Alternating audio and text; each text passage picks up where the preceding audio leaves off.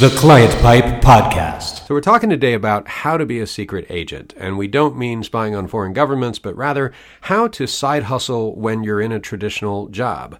So if you're an independent consultant or you would like to be, how do you get work? How do you get consulting, professional consulting work on the side so that you're not completely reliant on a single paycheck from your employer or you're completely reliant on your employer and their goodwill? And Steve, you and I have both done this, but I think you have a story of when you were first starting out. Well, I do.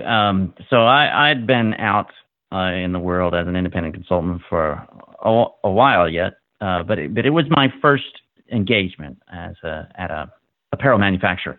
So it's winding down. I'm getting ready to take my next big engagement. In my work, they're often full-time projects, so it really consumes your time, and it's hard to spin up a portfolio of work. So all that's looking good, but I also, as you point out, wanted to develop some other clients on the side. That's all the intellectual side. And it was working out. There was a third client, and we were just getting ready to kick off. Now, I'm moving into this next gig, which is at a fairly well-known movie studio. But one day at the apparel manufacturer, the CIO kind of could see I was having some anguish. She was aware of side hustle because she had been a reference for it. And, how's it going? And, well, how's this all going to work out? These guys at the movie studio are pretty conservative. They really like to dictate your time and things. And she said, oh, come on, you can work this out. And basically said, look, you're not working nonstop from 8 to 6 every day. You've got lunch breaks. You could take calls in the morning, do emails on afternoon breaks, do the work at night. And that was kind of the thing that broke me free emotionally. It was a real quick conversation. And after that conversation, I'm like, yeah, that's right. And then the logistics were pretty easy to work out. I could figure that part out. But I sort of needed a kick in the pants to get it all going. The embarrassing part is, really, I'd been out in the world as an independent consultant for quite a while, and I was still having this hang up. But anyway, after about a month or two at the studio, when I started that engagement, it was all starting to fall in place. And even the apparel manufacturer was having some ongoing work sometimes. So I actually had 2 side hustles during my main gig. And that really got me into the rhythm of how this works. So I'm really glad I got that kick in the pants.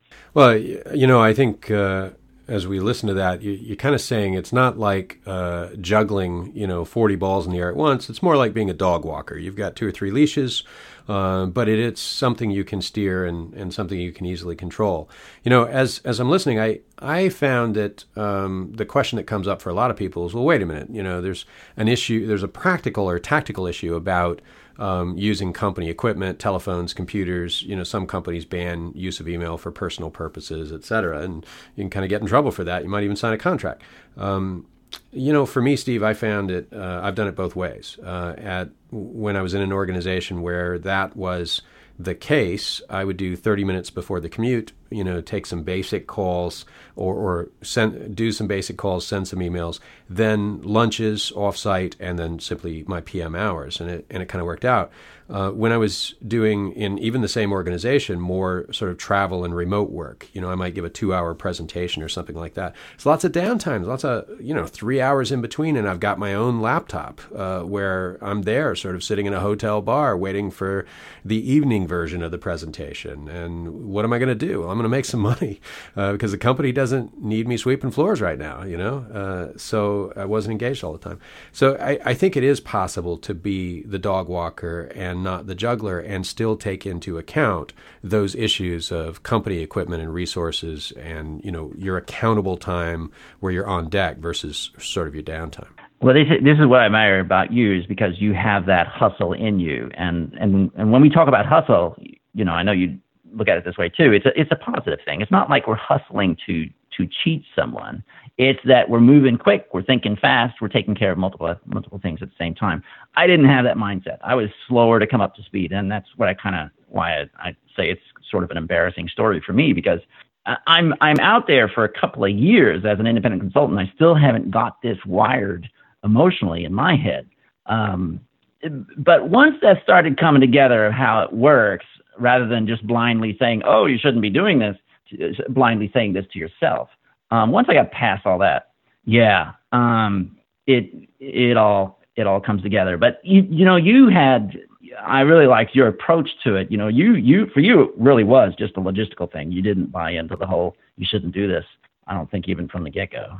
Well, we're going to do, a show about the ethics of it, probably the next episode. So, for those that do have that sort of hang up of, is this even right? Stay tuned. We'll be covering it. But, in the meantime, it breaks down. If you have that question and you don't have the answer, the first thing to do is, it's kind of moot if it's not mechanically possible, right? And we've all sort of probably mixed scrambled eggs on the counter while we had bacon, cooking in the frying pan behind us. And it's a little bit like that.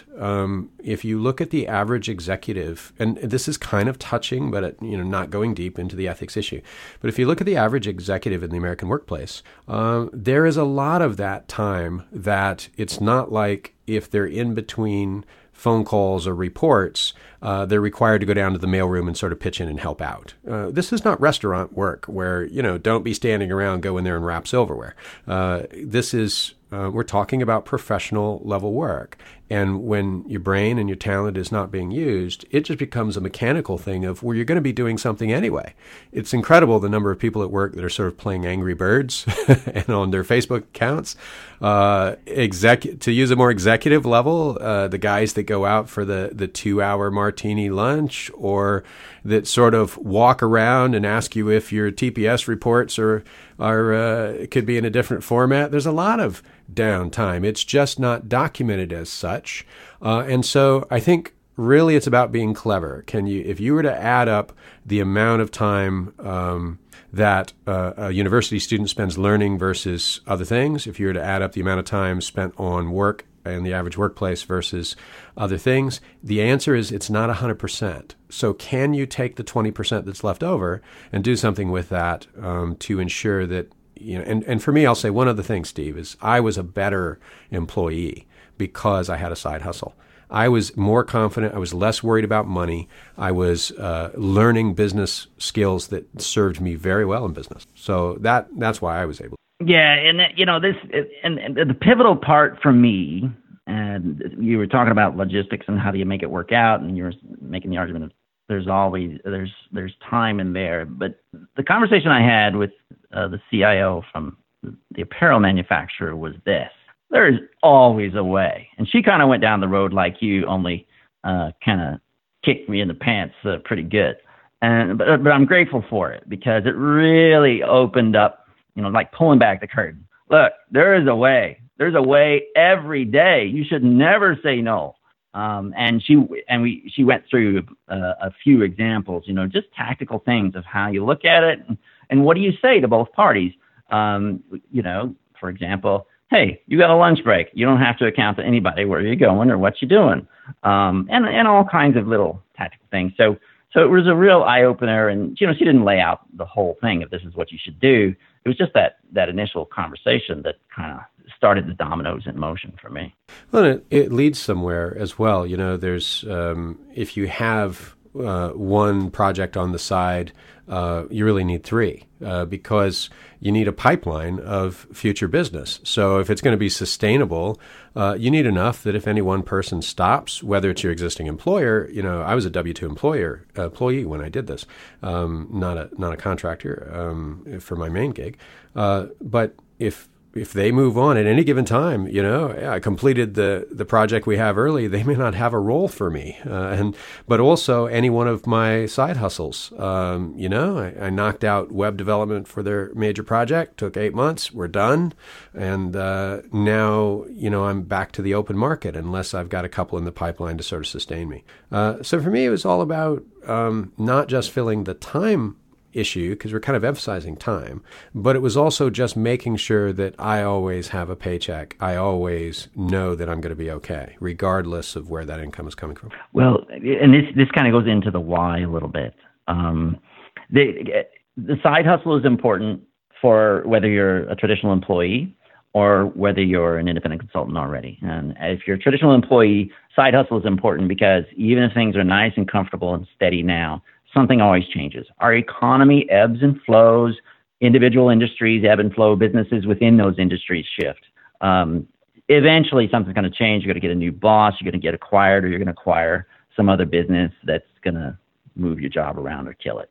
The second reason, not only in income diversity, but the second reason is to learn to hunt. As employees, we tend to get really comfortable in, well, how do we keep the money coming in? Well, we become dependent on the job because we don't know how to hunt. And so for me, it's important to do the side hustle if for no other reason is to learn how to hunt. As a consultant, the economics of it are even more important because by definition, you are engaged by your client because they can end the engagement. So you got to be working on a pipeline in that case. And for me, like I was saying in this story, I still had some of the old habits of not really thinking in terms of a hustle. And so there was always a risk for me in the early days that I was going to show up at the end of the gig and like, okay, now I don't have the next one. And so I still needed that mindset of I got to develop my hunting job better. So those are some of the whys for me on why should you have a side hustle. Well, I would add to the list of whys. So one is that, doing a side hustle for me really broke down the artificial division between contract work and W-2 work. I started viewing my boss more like a client, and I started picking and choosing, realizing that some of the requests that I was getting were optional because now it's not about unlimited time and unlimited authority. It's about, do I want to take that on? And so I was able then to do things like propose additional things that aren't on my roster of duties, for which I got to travel more and get paid differently and so on, and renegotiate payment. It really helped me to break down that division, and it led to my ultimate why, which is freedom. I ultimately left W-2 employment life and became completely independent. And that's what I always wanted, the freedom to define my own vocation and sort of not have a boss. And but the roadmap to me getting there was taking clients and beginning to break down that distinction between clients and employers and the type of work that I do for each. And it may sound radical, but it's kind of an emotional and practical thing that comes up. And I mentioned that there were two different contexts, when I worked in a particular hospitality chain that, I started out sort of got to be in my cubicle and got to use the company equipment. And it was because I was contracting on the side that I went in and said, well, we're kind of at the end of this project, and I know and you know that in a couple of months we're kind of done with my role. So what I'd like to do is now travel around the world for you and deliver presentations that extend to this project. And so I sort of did a tryout and got that. It was just like winning a contract gig. I had all of that confidence to propose an additional relationship because I was taking contract work, and I got paid nicely for it. It worked out really well, and I worked there an entire another year because of that before I had built up quite a nest egg and went on my own. I think your end result has to do with partly, Steve, picking and choosing the projects you want, kind of the lifestyle you want, but I'll let you comment on that. Yeah, but I needed the mindset to be able to do that. And, it's interesting. The thing that you said is consistent with some of my favorite career advisors who are podcasters and coaches. They say the same thing. If you're a traditional employee, you got to look at it the way a consultant looks at it. So they're basically saying there's no more distinction between an independent consultant and being a regular employee. Look at it exactly the way you just described, Daniel, which is, hey, how can I help you? How can I view you as my client? So we're going to cover more about the side hustle in upcoming episodes. We'll do an episode about the ethics of it and kind of dig deep there. We'll do an episode about how specifically one does it, a little bit more detail, and we'll probably plumb some examples in another episode. So stay tuned for more. The Client Pipe Podcast.